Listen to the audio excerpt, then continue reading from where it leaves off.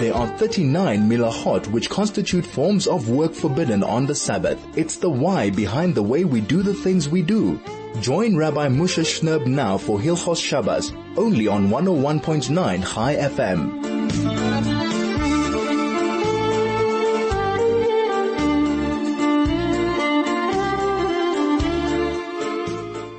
On 101.9 Chai FM. This is Soul to Soul on a Friday afternoon here in a beautiful summer's day in Johannesburg. It's so nice to have you with us. Thank you so much for taking time to turn on your radio, turn on your computer, wherever you might be or whatever you might be tuned in on to listen to Soul to Soul. And it's our privilege and a tremendous chus to be able to share some time with you every week. This week I want to do something perhaps I can't remember we've ever done it, and have a discussion about a part of our parsha that seems interesting and a bit difficult to understand, but there's actually a lot about it, and I found some of it quite interesting. So therefore, let's share it together. And again, as always, I'm really, really interested to get your feedback and take on things. The pasuk in the sixth parsha says, "Avrohoms Daughter bo bayomim." Avrohom was old, bo bayomim, and he's coming with his days, as we did once explain. Hashem beirach es Avrom ba'koil, and Hashem blessed Avrom Avinu ba'koil with everything. And the Gemara in Baba Basra Daf Tezayin Amud Beis says very many different explanations as to what ba'koil means. What was it that HaKadosh Baruch Hu blessed Avram with, besides what we know that he already had? So, one of them is that says, Bas Haisaloi Avram. Avram Avinu had a daughter, Ubakoil Shema, and her name was Bakoil. So the Torah is giving us extra information about Avram Avinu, that he had a daughter whose name was Bakoil.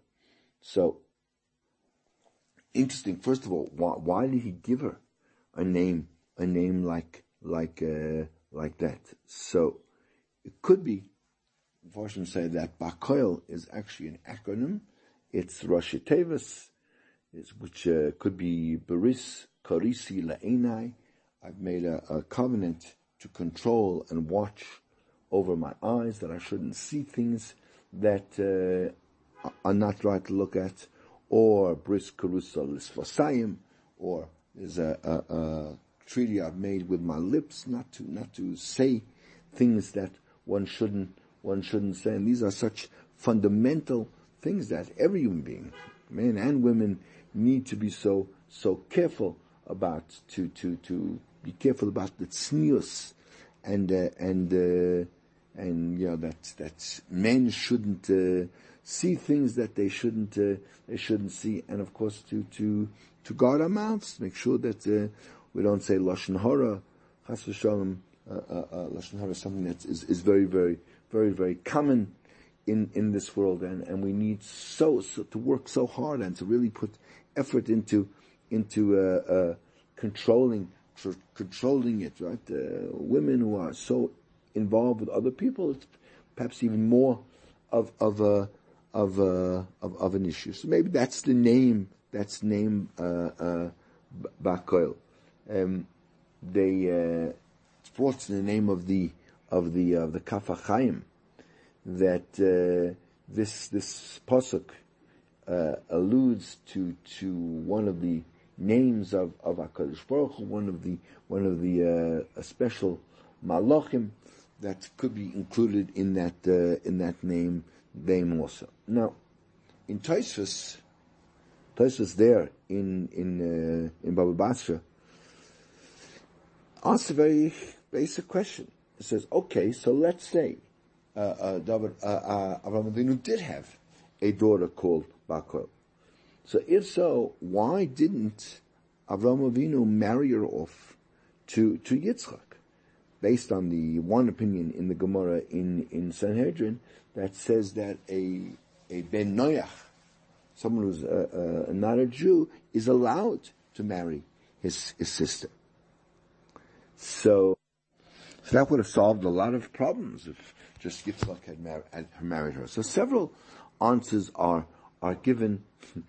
Some want to say, okay, maybe they actually did meet, and it just wasn't a good shidduch.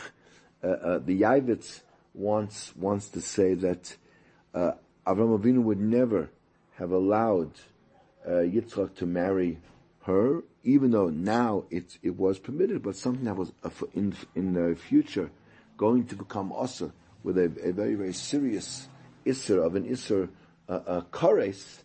So then, of course, Avraham Avinu would never allow that. Certainly, after Avram had the bris milah, he would not. He certainly didn't have any more the din of a ben nayach, and therefore certainly wouldn't have gone for such a shidduch.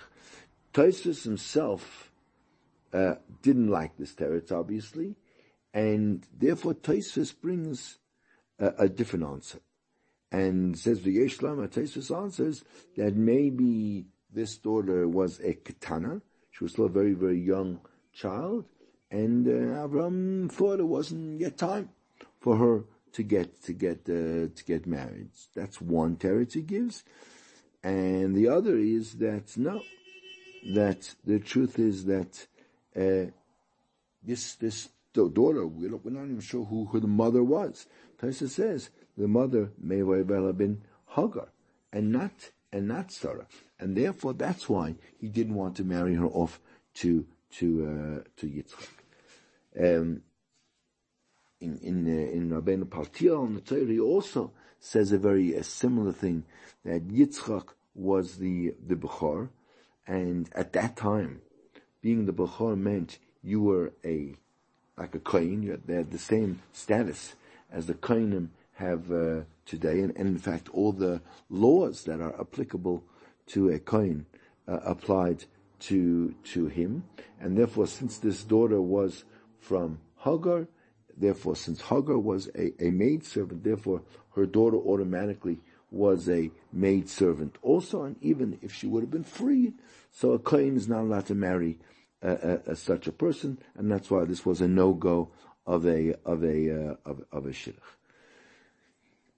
Many ask on Tosfos' first answer that she was a very small child, that even though she was maybe the daughter of Sarah, but she was very small, and that's why Avraham Avinu didn't want to marry her off to Yitzchak. So they asked, well, how young could she have been? She probably wasn't any younger than Rivka was, right? Because according to tradition, Rivka was born after Sarah had died, because we know that Sarah died right after the Akedah. As soon as she heard the news about the almost Akedah of Yitzchak, and at that time, Rivka was born. So if this child was Sarah's daughter, she must have been born before the death of Sarah, and therefore, at minimum, she was slightly older than Rivka, if not a lot older, and therefore certainly he could have possibly married her. So in the Sefer of Rabbi Yosef Chazan, it says Avraham Avinu didn't want to endanger his daughter Ba'Koil, and to marry off when she was young and she wasn't yet old enough, mature enough maybe to be married and to give her for marriage. But interesting that Avram was only worried about that regarding his own daughter, but not regarding other women. And when the suggestion for Rivka to get married to Yitzchak came along, there seemingly Avram had no objection to that. So comes out that both Rivka and Ba'Koil were not that old age when they got married, In fact, certainly if we hold that Bachol was the daughter of Sarah, then Bachol was probably older than Rivka, but for whatever reason, Avram didn't want to marry her off yet at that age. And in the Shutshvus Yankov of Yaakov Rasha also writes a similar thing, that although we don't usually Makadosh a very young girl, that's why Avram didn't want to do so for his daughter, but obviously B'suel didn't have any such qualms about his daughter Rivka, and therefore allowed her to get married even when she was young. It's a very, very individualist thing. It's a question on the father, whether the father wants. And Avraham Avinu didn't want, and B'suel obviously didn't matter. Now, the whole question of Tosfos is obviously, contingent on this theory that in fact Rivka was 3 years old. It's not necessarily such a done deal, although the Midrashim say that the way it's presented in Torah, the Akedah happened, and then after the Akedah, Avram heard about the birth of Sarah, and therefore she must have been, according to the Cheshbon, she must have been 3 years old when Yitzchak married her. Yitzchak was 37 at the Akedah, 40 when he married Rivka, and therefore she must have been 3. In Tosfos in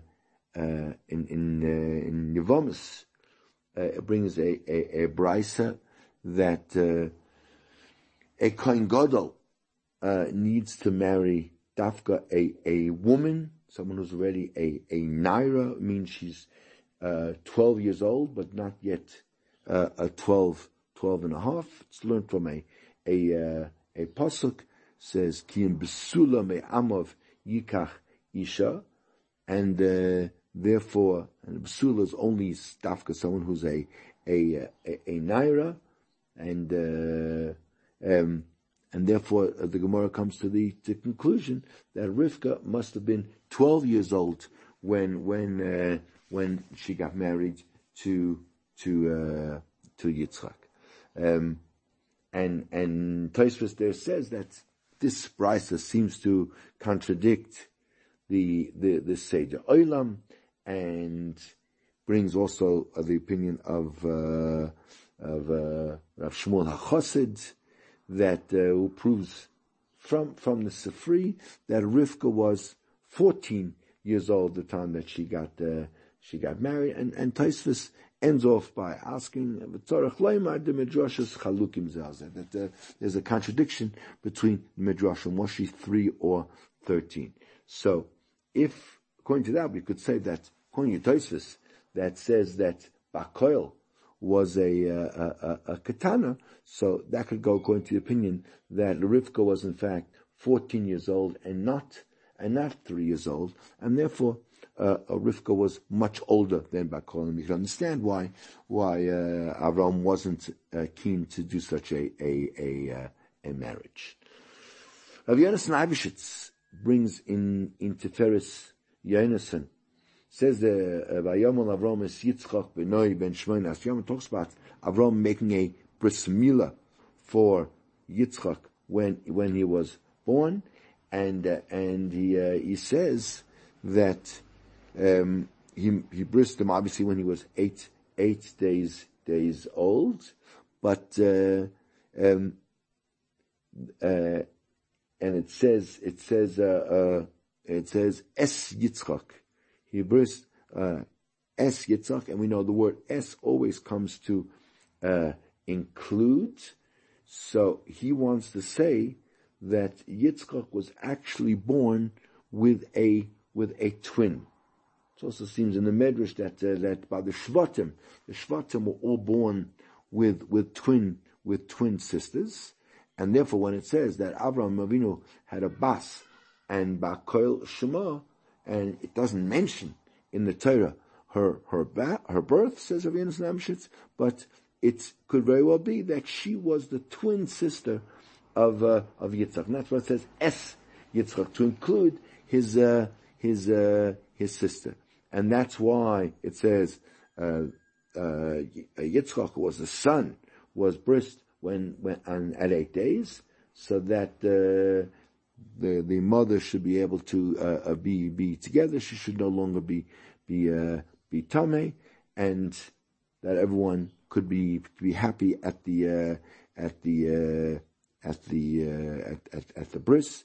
But of course, if Sarah gave birth to a male and a female, so she was actually tameh for 14 days, because she had also given birth to a female, and nevertheless they still did the bris at 8 days, even though Sarah was still in state of tumah, and that's why it says kasher tziva isai elikim. He did it because that was the tziva, even though it wasn't under optimum conditions. Now, obviously, this doesn't fit with either of the answers of Tosfos, because clearly she wasn't Hagar's daughter, and rather she was Sarah's daughter, and nor was she a ketana. If she was the same age as Yitzchak, then obviously she was then 37 at the time of the Akedah, as Yitzchak was. In the Sefer Yalkut Avrom, he brings over there that he says, I was once sitting at a simcha with other Talmidei Chachamim, and I asked them this question: why doesn't it say anywhere, not in Rishonim, not in Achronim, that Avram Avinu made a pidyon haben for Yitzchak? We learn about the bris, but we don't learn that he did a pidyon haben. So various answers were given. I mean, we understand why he wouldn't have made a pidyon haben for Yishmael, although obviously he was the firstborn to his mother, because Yishmael was not the firstborn, because Rashi says that Hagar had been pregnant various times before, but Sarah put an ayin hara in her and caused the child to die. But Yitzchak, he was the Bechor. So two answers are given. One is that Avraham Avinu inherited the Kuna Gedola from Shem, and therefore his children were the children of a Kohen, and therefore didn't need a pidyon haben. But it's also possible to say that maybe Bakoil was born before Yitzchak. There were twins born together. She was the older one, and therefore there was no pidyon haben. The really interesting question is, what happened to this daughter Bakoil? So there are 3 different versions that are brought in this forum. Some say that she actually married the son of Shem, of Malkitzedek, Melech Shalem, and gave birth to Avner ben Ner, which of course also something that needs to be understood just because of the huge gap of time involved. But then there are 2 other explanations. One explanation is that she died in the lifetime of Sarah, and all that, and although obviously that must have been a hugely traumatic event in Avram's life, but so long as Sarah was alive and they still had each other, he was comforted by the presence of Sarah. But then when Sarah died, that really brought out both the terrible feelings and the mourning for both his wife and his daughter. Some say she actually died on the same day as Sarah. The source for it is that we know that it says Vayavoy Avram b'svoid l'Sarah b'liv kaisa, and the chaf of a levchoisa is small, and some say the intention is that it could be read without that word, which would be Vayavay Avram Nispoid L'Sara Ulabita, that the mourning was double, was compound, it was so terrible for Sarah and her daughter. Rav Moshe Feinstein in his Chuvas in Archaim Chelek Dalet Siman Mem completely dismisses this, says it's not possible that such a thing. First of all, we never saw anything like that in the Midrashim. It says the fact that we didn't see is not a raya, but it says it's impossible that could have happened. That Avraham Avinu should be punished in such a terrible way to almost lose his son, and lose his wife, and lose his daughter, and be so totally alone. Secondly, the pasuk of Hashem Beirachas Avram Ba'Koil, from which we learn that he had a daughter, is written after the death of Sarah. So it remains a little bit of a mystery as to what happened. But I think we've opened some doors and discussed a few things that maybe we hadn't heard before. We'll be back in a moment. This is 101.9 Chai FM. The program is Soul to Soul, and this is the greatest Jewish radio station in all of Africa. This is Hilchos Shabbos with Rabbi Moshe Shnerb, only on 101.9 Chai FM. 101.9 Chai FM. This is Soul to Soul, back on your radio here in Johannesburg on Erev Shabbos Kodesh Parshas Chayei Sarah. Thank you for coming back and rejoining us. So, as we always do at this time on the broadcast, to discuss the important things you need to know about this coming very exciting Shabbos.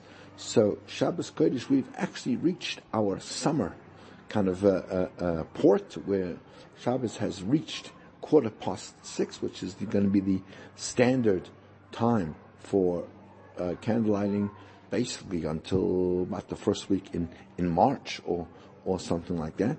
But so that's nice. Kind of we get to a plateau, as I think the word would be. So that's the latest time for lighting candles today is exactly at 6:15. But you know what my next sentence is? Yup. From 10 past 5 already, you can light your Shabbos candles. So, why wait for the last minute? Just like when you have an assignment due, you don't have to do it the night before it's due, and then do an all-nighter because you have to hand it in on time. Got plenty of time. Do it early. Get those Shabbos lights on 10 past 5. You can already daven Ma'ariv. You can sit down and have a luxurious Suda a bit earlier with the kids, with the kids still up, etc. Why not? Don't have to stress and push till the last minute. But the last minute is 6:15 today. Shkia sunset then would then be at 6:33. And therefore, if you want to do Daven Ma'ariv at night and not have to repeat the Kriya Shema, so then you could do that at 6:51, at 9 minutes before 7. If you say Ma'ariv then you're good to go, as they say. You don't have to repeat. Tomorrow is the Parsha of Chayei Sarah and the normal Haftarah for Chayei Sarah, which is the very, very first chapter of the book of Malachim, the book of Kings. Talks about some of the last sort of days of David HaMelech's life and the seeming rebellion that takes place where Adoniyahu wants to be the king. Very important because we are in summer and the day is starting so early. So the latest time for saying Kriya Shema tomorrow morning is at 8:31. That means that if you're davening in a minyan that only kind of starts after 8ish, so then you're probably in shul only going to say Kriya Shema after that time, which means you're losing out really on that mitzvah. So one needs to ensure that one says the Kriya Shema before that deadline. What one can do is, if one is sort of starting to davening, so there is a place in quite early in the davening where we say Shema Yisrael, and there's an opportunity to say the whole Shema. Otherwise, when you get up and you're ready you're in a state to be able to daven and pray, you can say the full Shema before that deadline, because that is the deadline for that mitzvah. And afterwards, yes, while you can and should say Shema even after that point, but you've lost out on the incredible opportunity of that mitzvah, and it's a once in a lifetime opportunity, because Kriyat Shema tomorrow morning, which is Shabbos Kodesh Parshas Chayei Sarah in the year Tafshin Pei Aleph, will never ever repeat itself as long as history continues, and therefore it's a once in a lifetime opportunity you don't want to miss. But even better news is that tomorrow is Shabbos Mevarchim, because we are getting to Rosh Chodesh Kislev. Yay! That means Chanukah is only 4 weeks away. Rosh Chodesh Be'ez Hashem will be on Tuesday. It's a 1 day Rosh Chodesh, just Monday night and Tuesday. So we say Rosh Chodesh Benchen in davening tomorrow. So that's definitely good news. So whatever ceremonies or minhagim you have in your community or in your home on Shabbos Mevarchim, this is the time to kind of ratchet them up and get that all ready. Shabbos Kodesh ends tomorrow night at 7:08, 8 minutes past 7. Tomorrow night is unfortunately the end of Shabbos, but then we go into another week, and it's a week of Rosh Chodesh, so it's always a very special week. We are busy still with the laws of Chol Hamoed, very important halachas, and we're dealing with an issue which we dealt with when we learned the laws of Shabbos, and the relationship between Jews and non-Jews, and the concept of whether or not Jews can have non-Jews do work for them. So we know that on Shabbos, so our Chazal have told us and forbade us on Shabbos to ask a non-Jew to do work for us, right? Even though we're not doing it, but if the Jew does it, and we spoke, there are various reasons why we don't allow, either because it becomes, he's our agent, it seems like he's our agent, it seems like he's doing it instead of us, or it's not to disturb the beauty and the perfection of Shabbos, who are supposed to be distracted, whatever the reason is. So we know that on Shabbos, Yom Tov, it's forbidden to tell a non-Jew to do work for you. So the truth is that so too on Chol Hamoed, Chazal also forbade us to tell a non-Jew to do any kind of activity, any kind of labor that the Jew himself would not be allowed to do on Chol Hamoed. And if you want to know what that is, well, there's an archive of shiurim on Chai FM. Over the last few weeks, we've been discussing what a Jew can or cannot do on Chol Hamoed. But whatever it is that a Jew is not allowed to do on Chol Hamoed, one is not allowed to ask a non-Jew to do it for you either during the period of Chol Hamoed. And even if you kind of have worked out that if you don't hire, let's say, the non-Jew to do this particular activity for you on Chol Hamoed, it's going to cost you a bit more. You might have to, if the situation is such that if you let it slide for a little while, it might need a bit of more of an investment of time, and therefore you might have to pay someone for a few more hours or for a greater skilled effort to do it after Yom Tov. It still remains forbidden, because when we discussed, and we'll come back to it again in future weeks, when we discussed the concept of being allowed to do something to avoid a financial loss, that only comes into play where a person is on the verge of losing something that he already has.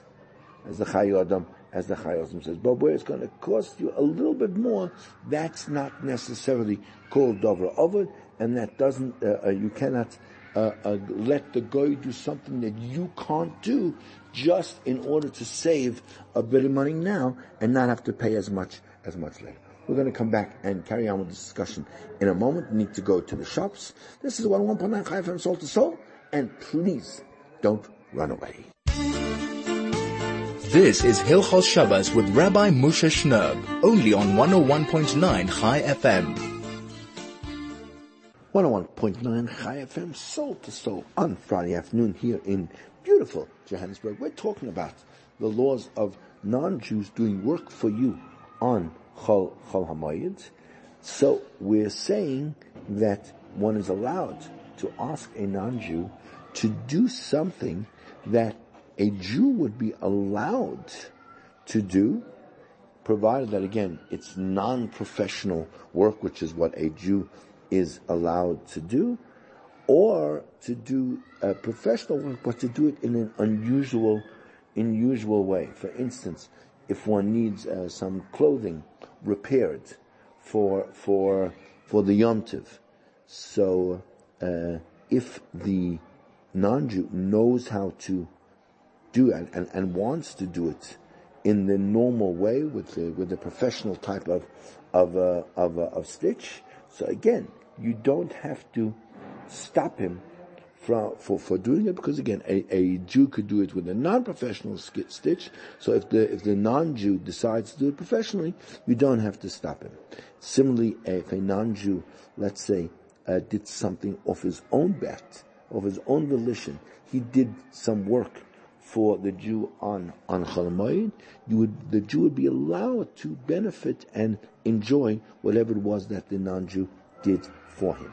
And even though it's forbidden for the Jew to tell the non-Jew to do any melacha for him, whatever it is that a Jew himself could not do on Chol Hamoed, if what is necessary to be done is a requirement for a mitzvah, and it's a mitzvah that this needs to be done on Chol Hamoed or for the Yom Tov, then it would be mutter to ask the non-Jew to do it. So therefore, as a result of that, one will be allowed to ask a non-Jew, let's say there's a construction of a shul going on, and it's in final stages, and you really would like to be able to daven there in the last days of Yom Tov, and there's just some finishing up, final touches to be done. So that's l'tzorech a mitzvah that a non-Jew would be allowed to do on a Chol Hamoed.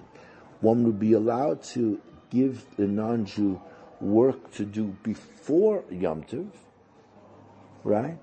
And with two conditions attached to that. Number one, that the non-Jew is working for his own behalf. In other words, you've given him a job to do, but your arrangement is that you're going to pay him upon the completion of the job. In other words, he's going to get one sum for the completion of that task, and he can decide himself when he wants to work, and if he decides to work on Chol Hamoed, that's completely his decision. Or if you have a situation where you're involved in some project where the non-Jew who's working will actually be like a partner, where he's going to share in the profits of that venture. And again, therefore, if he's working on Chol Hamoed, so he's working in order to increase his share of the profits, that would be then permitted. That's the first condition, so that he's doing it of his own for his own gain. And number two is that it's not the kind of work where you would normally hire someone, let's say, to work day by day in order to do it, because we're worried that spectators who see him working, we don't want them to come to the conclusion, right or wrong, and suspect that this Jew, that he's hired the non-Jew to work for him for that way. because then obviously it looks like you hired him to work on Chol Hamoed, to do things that maybe you couldn't do, which would be forbidden. But let's say today, with building projects, since normally one has a contractor and one pays for the whole thing, and therefore it's the builders themselves who choose when they want to work. So then a non-Jew would be allowed to carry on building a house for a Jewish client on Chol Hamoed. Any kind of merchandise that a Jew would not be allowed to purchase on Chol Hamoed, so you can't ask the non-Jew to go and buy it for you on Chol Hamoed. And even if you tell him before a Yom Tov to do it, he mustn't go and do it for you on Chol Hamoed. But you could tell him, so go buy it for yourself. I'll even give you the money to do it, but you buy it. I'll lend you the money. You buy it for yourself, and then after Yom Tov, I'll buy it from you, and you won't lose out on the deal, right? So you even be allowed to give him the money in order to make that purchase. You could ask him to do work on condition that he'll do it afterwards, but again, without any kind of business deal, without weighing things out or measuring or counting matters, which are all things that are forbidden on Chol Hamoed. That about is the end of our time for this week. Just a moment to thank you all for joining us, for participating in our show. We love to hear from you all. Don't hear enough. We'd love to get more feedback, but just to take the opportunity to wish you all a beautiful, beautiful Shabbos. It's a Shabbos, I said Shabbos Meborchim. Get into the Rosh Chodesh spirit. Learn something interesting about the Parsha. What we discussed about Avrohoms Daughter is just one of the many incredible topics in this week's Parsha. And to each and every one of you, a beautiful Shabbat Shalom, and thank you so much for your attentiveness.